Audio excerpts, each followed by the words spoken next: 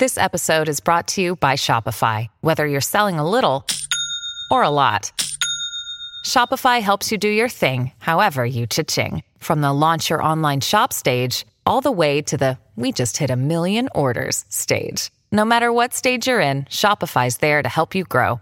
Sign up for a $1 per month trial period at shopify.com/special offer, all lowercase. That's shopify.com/special offer.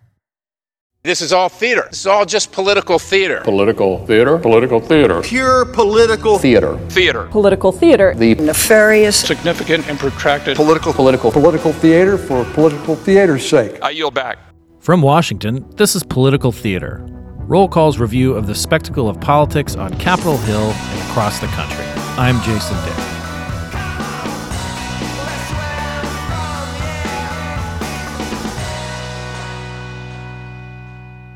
You are disrespecting entire groups of people. So you're disrespecting my constituents who elected me. I got more votes than any member of Congress in the last election. And it's disrespecting them to disrespect me. But then also you're disrespecting the gender, right? You're disrespecting women. So there's all kinds of ways in which people try to get out of this by saying that they're passionate. We're all passionate. We care deeply. That's we're in politics, and we may disagree, but that is no excuse for sexism or racism. That was Representative Pramila Jayapal. She's a Washington Democrat. She's one of many women in Congress that our own Catherine Lyons spoke to about how they are treated in the halls of Capitol Hill and in subcommittee hearings and on the floor in a variety of settings. There are more women serving in Congress than ever. And so we wanted to take the opportunity to talk a little bit about this, particularly in light of an incident between one of those women, Representative Alexandria Ocasio-Cortez, and Ted Yoho. There was a bit of a vulgar incident, I believe, the way you describe it in your story, Catherine. Representative Yoho decided to come to the floor of the House of Representatives and make excuses for his behavior. And that I could not let go. You took the opportunity to talk to some of the women in Congress. Let's just talk about like how you developed this story, and then we can get into some of the comments that they made to you. Sure. You hit it pretty well. This was basically several conversations with women in Congress about times where they felt disrespected, dismissed, demeaned by male colleagues in Congress, outside of Congress, basically in their professional careers. And it's a good reminder that, we see these women that have come so far, that have come to places of power, but yet they have felt little at some point or another. And to your point, the instance between AOC and Congressman Yoho sort of prompted this question about who are other members of Congress, specifically females, that have endured a similar interaction or more innocuous but still insulting that wasn't quite caught in front of reporters. And with these conversations, some of them were caught on camera. And others were more behind closed doors, and we learned a little bit more about those. Yeah, and one of the things that I think is sort of extraordinary about the Yoho AOC incident is that this was we don't know if this was the first sort of interaction like this recently with some of the women in Congress. It not likely, but it was the first time that Mike Lillis from the Hill was there to report on it. So a nice little hat tip to Mike. But it brought up this thing of like, okay, Congress has frequently been referred to as a boys' club in a lot of ways, and where like sometimes you might see that there's some bad language or a little bit of hazing going on. But it's I think one of the things that struck me was that may have been the case. I mean, I can't speak to it, not being a member of Congress. I've certainly witnessed some rough interactions between members of Congress. But in general, like a lot of the women that you talk to were just sort of like, no, we're not going to do that on both sides of the aisle. Let's talk a little bit about that, because it is seemed to be a change. Yeah, definitely. And, some of these women, I mean, Catherine Clark has been here since 2013, and she recalled coming into Congress and not seeing a whole lot of portraits and pictures of women chairs on the walls. When you look around our hearing rooms, there are many, many pictures of male chairmen, and women are not found. And so, part of the reason she is in Congress is to hopefully change that. And I think a lot of the women agree is they want to sort of set this new wave. And what other opportunity than something like this to address disrespect, dismissal from male colleagues, bring it to the spotlight, talk about it so that a change can be made. Yeah, actually, I want to play a little bit of a clip with Clark where she tells you about one of her first experiences going on the floor. I was walking in with a male colleague, and they just looked at us together, assumed that we were a couple, and that he was the congressman, and that I was a spouse who was going onto the floor when it wasn't permitted. So, a couple of things that are striking about this clip. One, Catherine Clark, before she got to Congress, was an accomplished prosecutor in Massachusetts. She's a Massachusetts Democrat. She is now the vice chairwoman of the House Democratic Caucus. So if nothing else, perhaps that police officer and other police officers or other members of the Sergeant at Arms staff or whoever it was that, stopped her could perhaps just out of their own self-preservation think that the people who you treat may end up being in positions of authority at some point. And we kind of had a laugh about that one. That was a little lighter insult, I guess you could say. But yeah, she was mistaken for Jared Huffman's wife. They were mistaken as a couple, and whoever this staffer was just assumed that she was the spouse of the member of Congress. And so that happened to her a couple times. Not with Jared Huffman, but one of them was with him. And, that it was sort of a funny moment, but also surprising to think, oh my gosh, I think it's easier for us to be surprised by these things. Like, what do you mean you don't know who Catherine Clark is? Because we're more familiar with them. But it was kind of shocking for me to hear that. Maybe, this is the great time to put in a plug. CQ and Roll Call does plenty of member profiles. And so if staffers, if you're out there listening to this and you're a little concerned that you might offend the next Speaker of the House or something, go ahead and check us out because we've got great photos and member profiles of these people. Plug. I mean, it is, we do get paid to do this, right, Catherine? So it's not just out of the goodness of our hearts. So I also, I want to emphasize too that there's certainly a little bit of a partisan edge to some of this. One of the incidents recalled is Pramila Jayapal and Don Young, where she talks about, some of the tension there. I was on the floor and it was late at night. And when I heard Representative Young say, the young lady, he kept calling me young lady, and then he said, you don't know a damn thing about what you're talking about. And I suddenly recalled something that Steny Hoyer had told us during an orientation session, that if somebody was disrespectful to you on the floor, you had to police it yourself, and the way to do it was to ask for him to take down his words. So I just did that in the moment without really knowing exactly what I was doing, but I was not going to accept that kind of disrespect. Don Young is this, he quite literally is an old tugboat captain from Alaska, and he's gotten into it with a lot of people and over his years. And Jayapal was like, "We're not going to do this."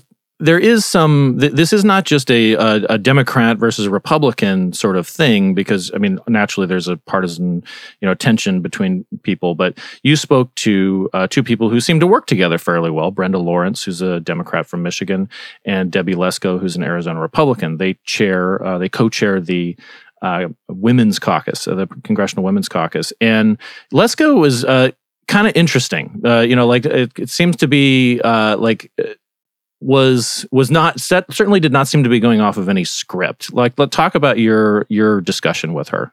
Yeah, she had a few instances that she could recall where she felt just completely insulted involving chairs of committee. She felt wronged by Nadler at one point. This is Jared Nadler, the Judiciary Committee chairman, right? Yeah. Yes. Yeah. CQ plug. Thank you, Jason. And then another time, McGovern insulted her, but she said McGovern wasn't that bad because when she addressed her problem with him, he apologized. He said something on the floor.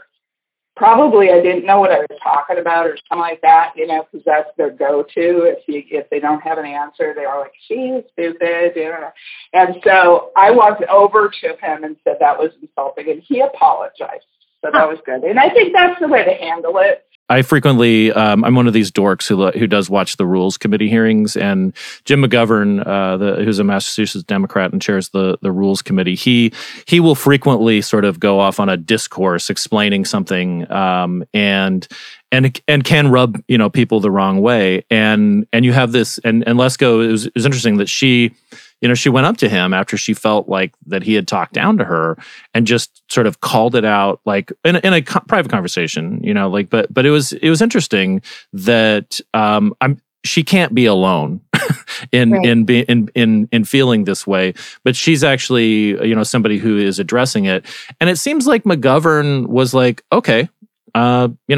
Sorry, whereas, some of the other incidents didn't get that kind of treatment. Correct.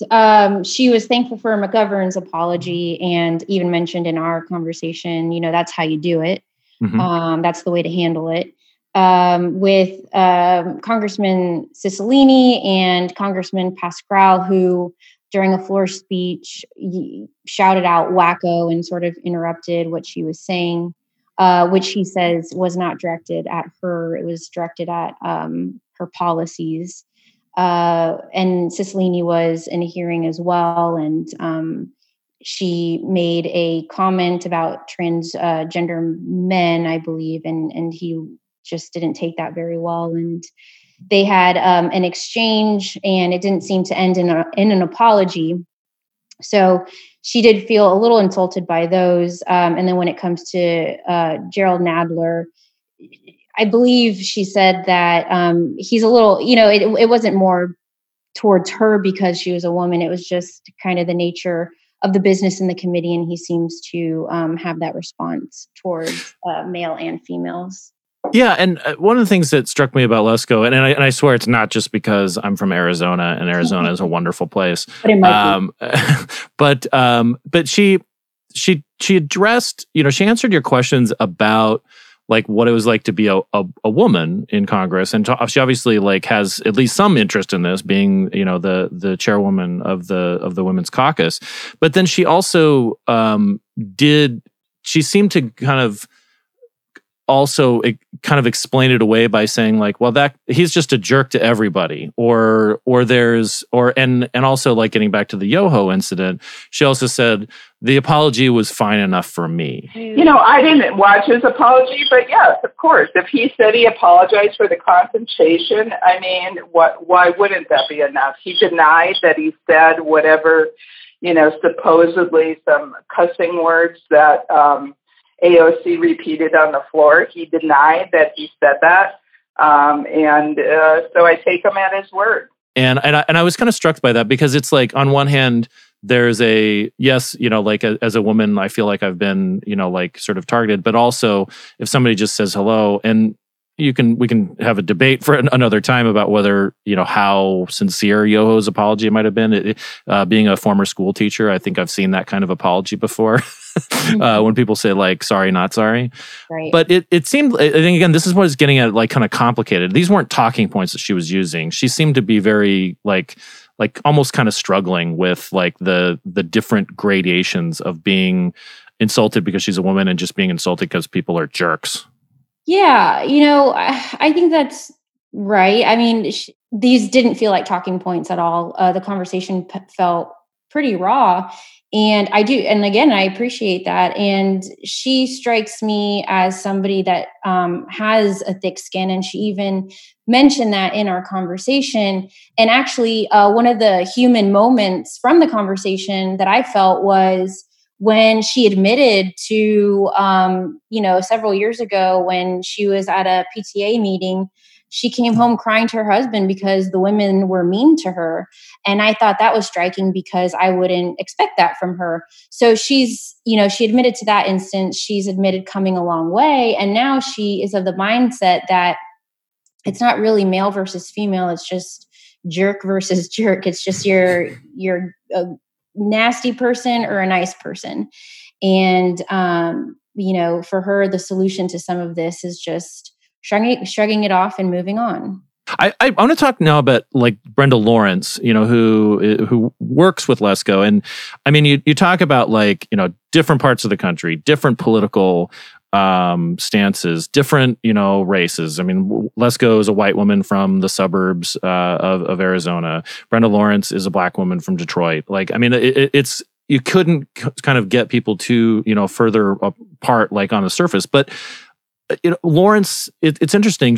I want to get to some of her kind of money quotes, but she also says, before we move on from Lesko, that she finds ways to work with Lesko, which is kind of encouraging. Are we allowed to be optimistic in 2020? Of course. I think we have to be if we want to survive, right?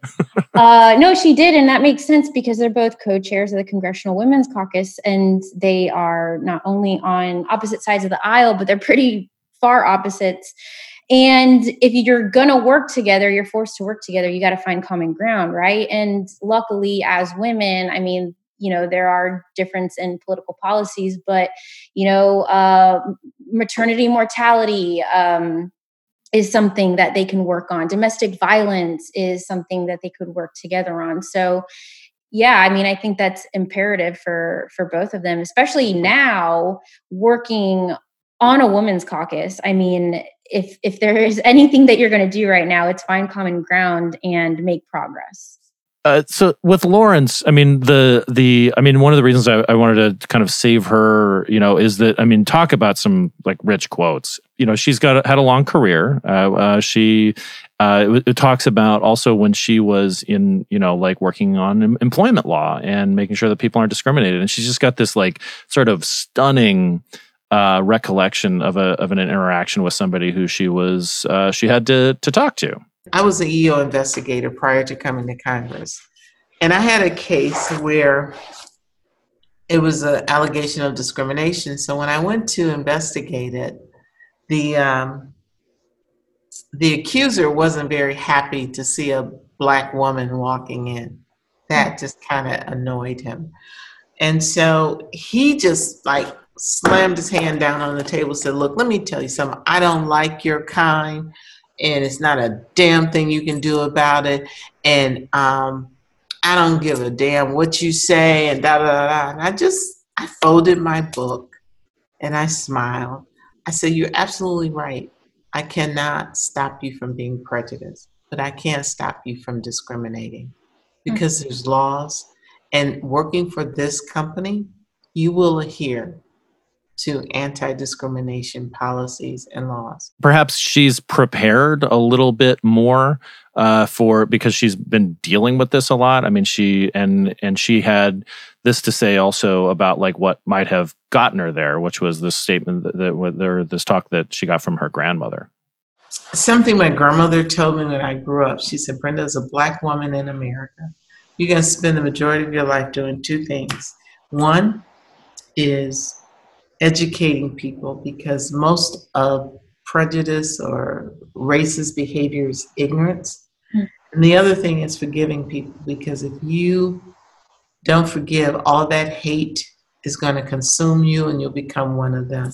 Brenda Lawrence had a really interesting kind of childhood moment that she shared about her grandmother, kind of guiding her along in being a Black woman in America. And she gave her some advice, and she basically told Brenda that, one of her responsibilities is educating people, because a lot of prejudiced behaviors are done in ignorance sometimes. And so educating others is important to making that change, and then forgiving others for that. So, that was just way to like rise above the fray a little bit and just, take the high road when, it's a lot easier to succumb to the low road, I think. Well, and also, I mean, like that early on, kind of advice and then the practice of it came in, so she was able to exercise that, fairly recently. And when she had sort of a little bit of a run-in that she recalls with Mark Meadows, a Republican from North Carolina, who was in the House at the time. I'm the double whammy. I'm a Black woman. Committee hearings can get pretty tough. One time, and this was with Mr. Meadows, we were debating racist policies of the Trump administration. And he had an African-American woman come and stand behind him. You made some very demeaning comments about the president that Ms. Patton doesn't agree with. In fact, it has to do with your claim of racism.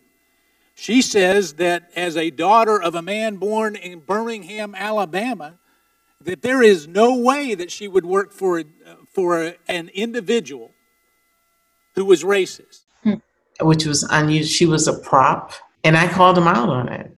I just want to put on the record as being a Black American and having endured the public comments of racism from the sitting president, as being a Black person, I can only imagine what's being said in private. And to prop up one member of our entire race of Black people and say that nullifies that is totally insulting. And in this environment of expecting a president to be inclusive and to look at his administration speaks volume. We had a big debate after that privately. I said, have you ever stood a white man behind you to say that I said, that was a human being. That wasn't a billboard with her picture on it. It was a human being. And who is now just happens to be the White House chief of staff. And she's just had this sort of, this kind of extraordinary moment over, a debate about whether Meadows was using somebody as what she called like a racial billboard. What she says she did was, educate Mark Meadows on, why this was a problem for her. And she feels that it did make an impact, and, it brought to light to his attention something that he hadn't seen before.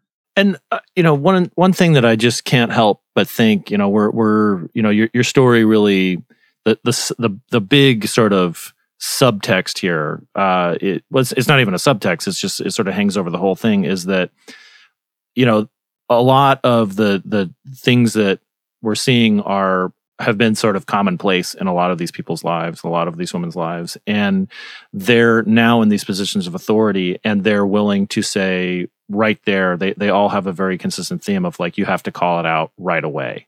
Whether it's Debbie Lesko or Pramila Jayapal or, Brenda Lawrence. And it's got to be, to me, exhausting, because it's difficult to do that in any position. I mean, whether you're a parent or whether in a workplace or in your relationships or you're with your neighbors. I'm talking to you, Catherine, my neighbor. But like, it's difficult enough without like the supercharged partisan atmosphere. It's difficult enough without being in 2020, like we're saying, like, just this tense time. Did any of them discuss this, like, with you about how you have to do this, but it is just tiring after a while? It just gets, I got a job to do, and then I also have to like confront like Don Young, who's 10 feet taller than I am. Yeah, of course. And I think exhausting is the word, especially for women, because, we're like, we're still doing this. Like, I thought, this was old news, but exhausting is the word. Luckily for some of these women, it was in a hearing where it was already on camera. In Congresswoman Jayapal's position, she tweeted some of these out, and she was able to elevate them to the public's attention, and that helped, right? Because people start noticing. In AOC and Yoho's case, there was a reporter around. So it does take some chance of fate that somebody's going to notice these instances. But when that doesn't happen, it's on them to either shrug it off. And, Catherine Clark made a comment about sighing and rolling her eyes at one of her interactions. And I think that's what a lot of women do, is just sigh, roll their eyes, and move on, which, in my conversation with Lori Trahan, she mentions these coping mechanisms. And, I have to say, as women, we develop pretty sophisticated coping mechanisms to endure and survive the traditional power structures that exist. And they exist everywhere, in the classroom, in the gym, in the workplace, in order for us to stay focused. I think it's easier to do that sometimes. I think it takes more effort to address it, to stand up for yourself, because then again, you stand up for yourself and you're labeled a bitch. Can I say that here? Sure. I mean, it's in the congressional record. It is during the AOC Yoho sort of floor stuff that was in the record, and I think that shows like kind of the currency of this situation. That it like somebody was willing to say like enough, like this is not, we're not going to keep doing this. And one thing I also